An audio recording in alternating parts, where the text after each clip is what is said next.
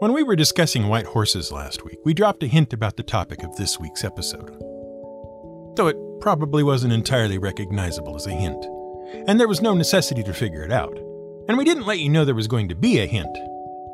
So it was more of a passing mention, really. Never mind. See, one of the white horses we discussed was Pegasus, and in telling his story, we had to discuss the Chimera very, very briefly.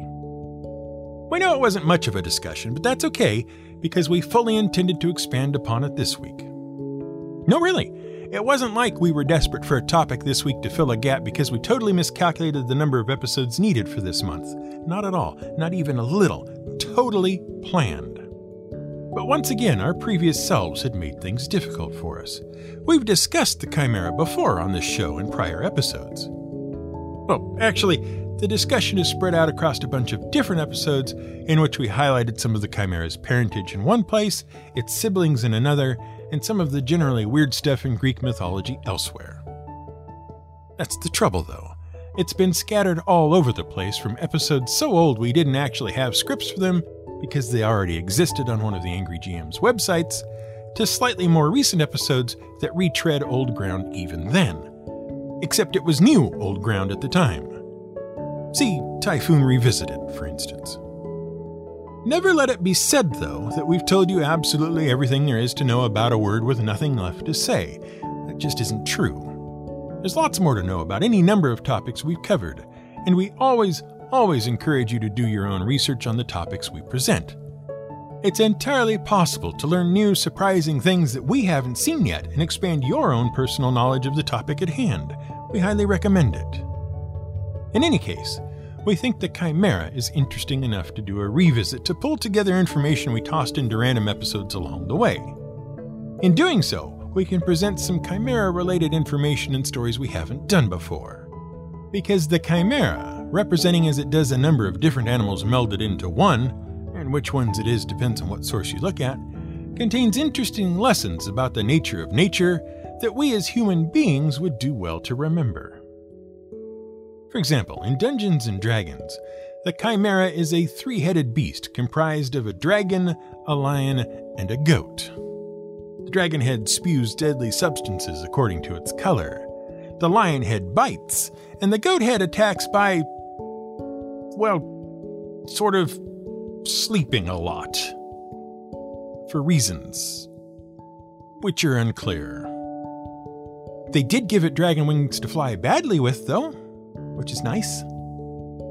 It's interesting to encounter one the first couple of times, what with the flames and the burning and the claws and the teeth and the snoring, we guess. But after that, it's kind of samey. Once you've beaten a couple of chimeras, you pretty much know how to beat every other chimera, and it all becomes a little routine. However, few people remember that, according to Ed Greenwood in Dragon Magazine issue 94 from February 1985, Chimera can crossbreed with two other monstrous creatures to present more of a challenge to the sorts of adventurers for whom regular chimeras have become too routine to really bother with. And the resulting creatures, while a definite kind of horror all their own, only get more so when you consider that biologically, because the different animals can crossbreed, they must all be related on some fundamental level. The first walking horror show of a crossbreed is the Gorgomera. Cross between a chimera and a gorgon. The big metal murder bull kind, and not the kind with snakes for hair, thankfully. I mean, could you imagine?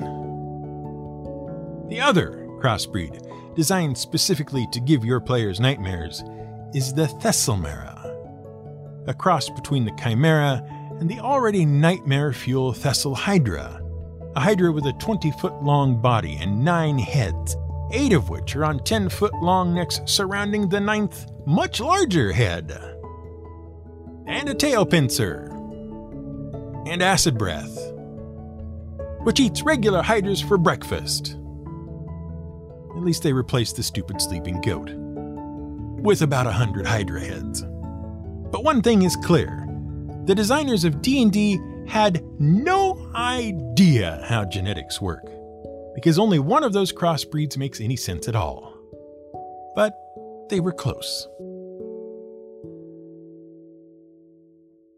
This is GM Word of the Week, and I'm Fiddleback.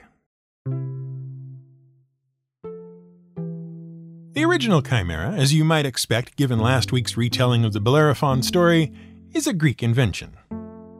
As such, it is deeply rooted in Greek mythology and tied into many other Greek stories as the offspring or relation to one or more of the major players in that mythology. In fact, mostly Greek mythology is a giant game of who do you think you are, except you always end up being your own uncle, cousin, sister-in-law, because the Greek mythological family tree doesn't so much branch as perform a series of complicated multidimensional loops back on itself. Everyone is related to everyone else, and as proof, we offer up the genealogy of the Chimera. It goes as follows. Typhon challenged Zeus as head god of the Greek pantheon, but lost. And as we've discussed in other episodes, Typhon is basically a giant snake monster made by the interbreeding of Gaia, the Earth, and Tartarus, a storm-filled abyss. Or possibly just Hera all by herself. Anyway, as punishment, he is cast down to either the depths of his father, Tartarus, or possibly just Mount Olympus, where it lives on biding its time. Or being eternally tormented. Look, it's complicated. And then Echidna, who we've also chatted about before, comes along. Echidna is born of... Well, we may have used it's complicated too soon in this story. Echidna is either the offspring of the sea gods Keto, a possible daughter of Gaia, and Phorcys, whose mother is also Gaia. And they shared the same father as well. Or Echidna is the child of Caliro and Chrysaor, who you'll remember as the barely relevant brother of Pegasus, both of whom were somehow born of Medusa during her beheading. Or Echidna was also the offspring of Gaia and Tartarus. At any rate, the two of them, Echidna and Typhon, hook up either under Mount Olympus or within Tartarus himself. And now that the story is in full-on ick mode, let's move on. Echidna and Typhon set about having children, the first of which was Orthrus, a giant two-headed dog, which you may remember from last week was hanging around guarding a bunch of cattle that Heracles had to recover as part of his many tasks. Then they have Cerberus, a three-headed dog set to guard the gates of the underworld. And the third child is the Lernaean Hydra, on which every Hydra you know is based. Cut off one head, it grows two more to replace it, etc. Clearly, the couple are genetically predisposed to bear children with multiple heads. Fine. At least each of the monsters appears to have a single head type each, all well and good. And then along comes the fourth child of Typhon and Echidna, the Chimera. It has the head of a lion at the front, the head of a goat coming up from the middle of its back, and the head of a snake at the end of its tail. And there's no real explanation for this, it just sort of happens. Except it might be that Typhon started fooling around on Echidna, with either Keto, one of Echidna's possible mothers, or the Hydra, his own daughter. And then, as if that weren't bad enough, the Sphinx and the Nemean lion are born next, and they might have had either Typhon and Echidna as parents, Typhon and Keto, Typhon and Chimera, or they might all be the offspring of two-headed Orthrus and some combination of any of the three at-hand females, still all we think inside their grandfather Tartarus, the swirling pit of storms, where they are all meant to be serving some sort of punishment, but really who's in charge of keeping an eye on all this? It's all gotten totally out of hand. At some point, everyone loses track of all the shenanigans, and by the end, Typhon and Echidna are supposedly responsible for the births of 12 monstrous offspring, including Gorgon, the mother of Medusa, who is supposed to be the grandmother of Echidna in the first place, and how does that even work? As you can see, the creators of Greek myths didn't know anything about genetics either. In 1854, an Augustinian friar living in a monastery in the Austrian Empire planted some pea plants and fundamentally changed our understanding of how life passed on traits to subsequent generations. Prior to that, it was well understood by farmers and ranchers around the world that if you wanted more of a thing with a particular set of traits, you needed to breed two of the things that already had those traits together. If you wanted a cow that gave you a lot of milk, you needed to start with cows already known to either come from cows that already gave a lot of milk or that gave lots of milk themselves. Want a dog that was good at scent tracking? You need 2 dogs that are already good at it. Well, technically what you needed was more than 2. 2 just wasn't enough to get a new kind of dog that was really good at following its nose. You needed a couple of generations at least. This was because part of what you were doing wasn't just selectively breeding for dogs that were good smellers, you were also deselecting dogs that weren't.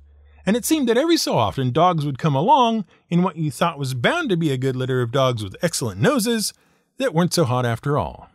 Those had to be eliminated from your breeding pool. In essence, you needed to guarantee that any dogs produced from any given litter of good candidates would breed true and not produce a ringer. The same thing applied to plants. If you wanted to ensure that your next crop of peas was juicy and full of nutrition, you needed to start a few generations ago to ensure that you bred out all the terrible peas that were gray and disgustingly mushy in favor of all the ones that were nice and round and green and popped when you bit into them. The early pastoralist and agricultural societies were genetically modifying their crops and livestock by selecting for the traits they wanted so long ago that by the time Gregor Mendel planted his first crop of peas in 1854, he wasn't really trying to work out how to do it. He was trying to work out why it worked and what the hidden process was that powered it all. By 1856, he had narrowed down the characteristics he wanted to test. Each of them seemed to occur independently of any other pea plant characteristic, which meant that nothing else seemed to interfere with them. They could be looked at, experimented with, and conclusions could be drawn from them without fear of some contaminating characteristic messing up the results. He chose 7 of them: seed shape, flower color, seed coat tint, pod shape, unripe pod color, flower location, and plant height. By observing these, and then artificially cross-pollinating plants with different or similar characteristics, he could observe what changes occurred and how truly they bred from generation to generation. When he crossed purebred white-flowered pea plants with purebred purple-flowered pea plants, an astonishing thing happened. Instead of getting a plant with a flower that was an average mix of the 2 colors, which is what everyone thought was the way it worked, he got entirely purple flowers in the first generation. The purple had taken over from the white. Therefore, Mendel called the purple color a dominant trait, that is, a trait which, when present, will be the trait expressed regardless of what other traits are available. Then, in the second generation of these plants, he allowed them to self-pollinate and discovered something else amazing. Rather than getting more plants with all purple flowers, he got 3 plants with purple and 1 with white. It seemed that certain hereditary units, which today we call genes, were transmitted from the parent plants to the next generation. Certain genes could have more than one form, called alleles, and these were the deciding factors in what traits would appear in the next generation. Mendel's experiments led him to come up with 3 laws, today referred to as Mendel's laws of inheritance. The first law is the law of dominance and uniformity. If 2 parents are purebred for one genetic characteristic, say one purebred white flower and one purebred purple, all first-generation offspring will exhibit the dominant trait purple because they all carry the alleles P and W for purple and white, and purple is dominant. This is one way to determine which of 2 purebred characteristics is dominant over the other. You've probably had some experience in high school biology with mapping out the likelihood of the blue eye trait in the offspring of parents where one is purebred for brown eyes and one for blue. Brown dominates over blue, and no blue-eyed children are born. Mendel's second law is the law of segregation of genes. This law explains that when genetic information is assembled within the cells of a new organism, the alleles involved are separated from all other possible alleles so that only one version of the possible combinations is used in creating the new individual. Half the alleles come from the father and half from the mother. So, in second-generation pea plants, when 2 P and W plants breed, they produce one of 3 possible outcomes.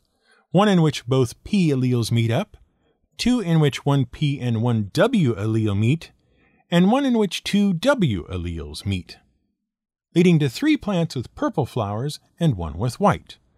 One of the purples is a purebred, containing 2 dominant Ps, and one is a pure white, containing 2 recessive Ws, with no purple to dominate them.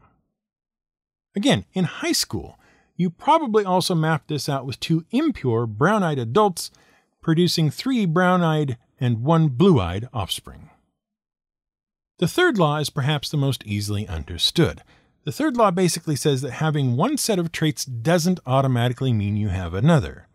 It's the law of independent assortment, and it means that each set of possible genetic characteristics sort themselves independently of every other set based on what genes and alleles are available from the parent organisms.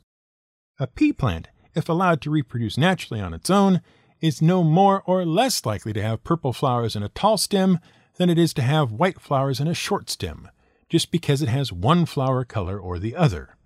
Purple flowers don't automatically mean tall plants. Each characteristic occurs independently of every other characteristic. Which, thinking back to the Chimera, is kind of interesting. Remember that Typhon and Echidna had 3 children that were certainly almost definitely just their children.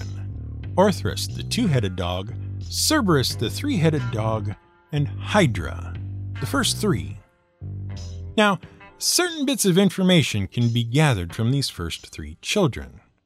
First, they all had the multiple head trait.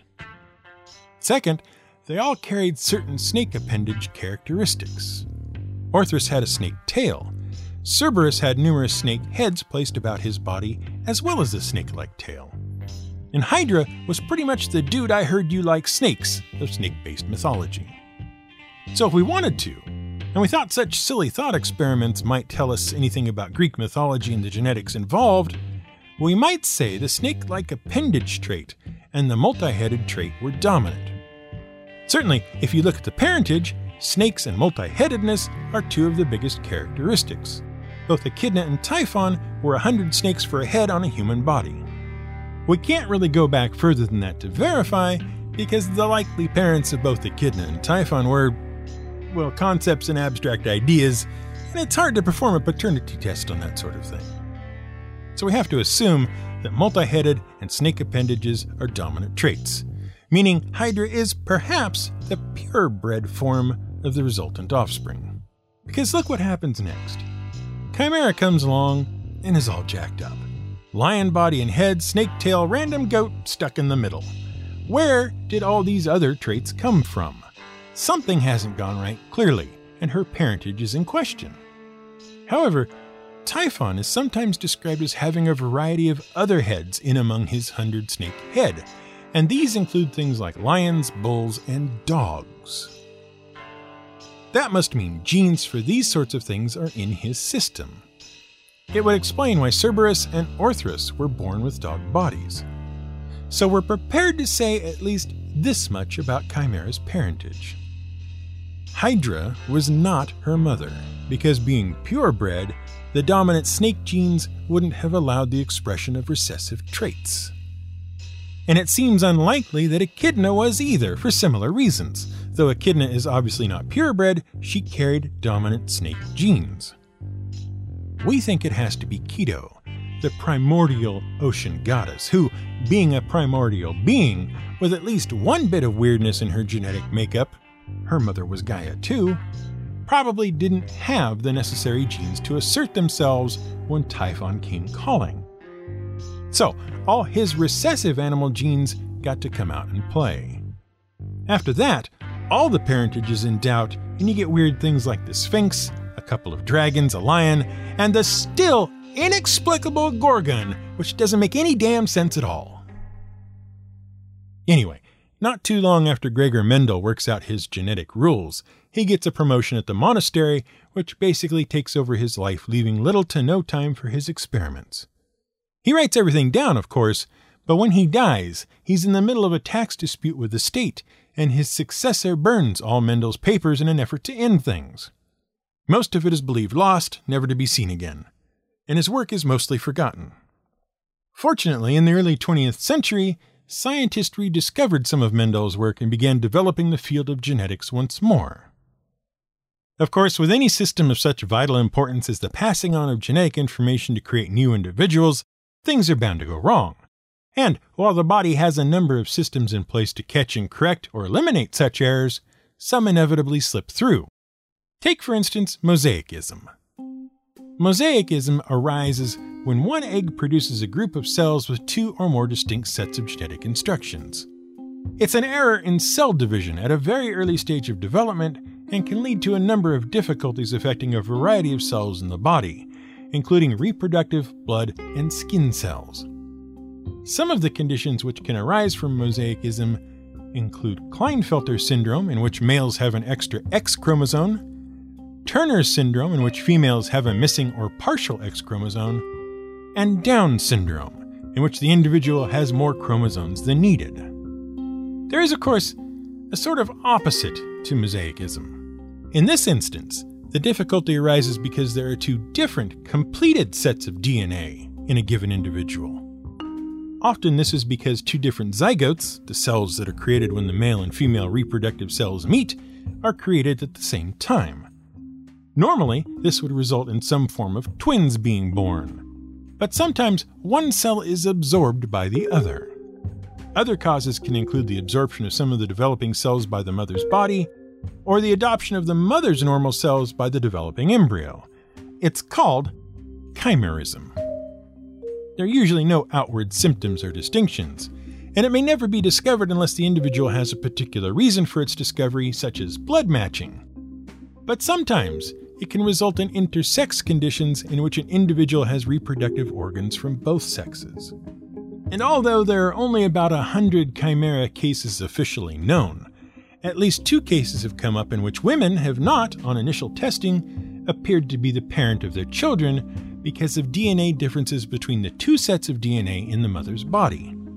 And fascinatingly, receivers of bone marrow transplants can change their blood types to match with that of the bone marrow donor instead of their own. Oh, also, in 1984, scientists combined 2 different animals to get one creature in one of the earliest chimeric experiments. Researchers at the Institute of Animal Physiology in Cambridge, England, combined 2 separate animal embryos into one, effectively creating a single creature with 4 genetic parents that survived into adulthood as a chimera. The popular press called it a geep, because it was both a sheep and a goat.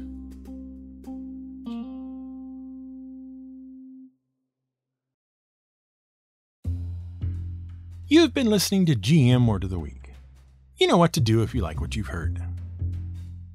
Thanks go out once more to our supporters, both on Patreon and elsewhere. If you'd like to help support the show, head over to our support page at gmwordoftheweek.com by clicking on the yellow banner at the top. Any of the options presented to you will be a wonderful choice, and also prevent you from hearing ads about amazing mattresses that spring forth from very tiny boxes, just like the one you didn't hear in this episode. Good job, gang. Good job.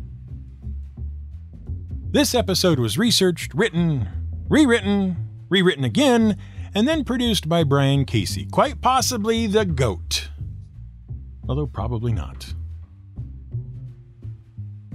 Music was provided by the fine folks at Blue Dot Sessions, whose new website is up and available to you right now. Check it out at sessions.blue.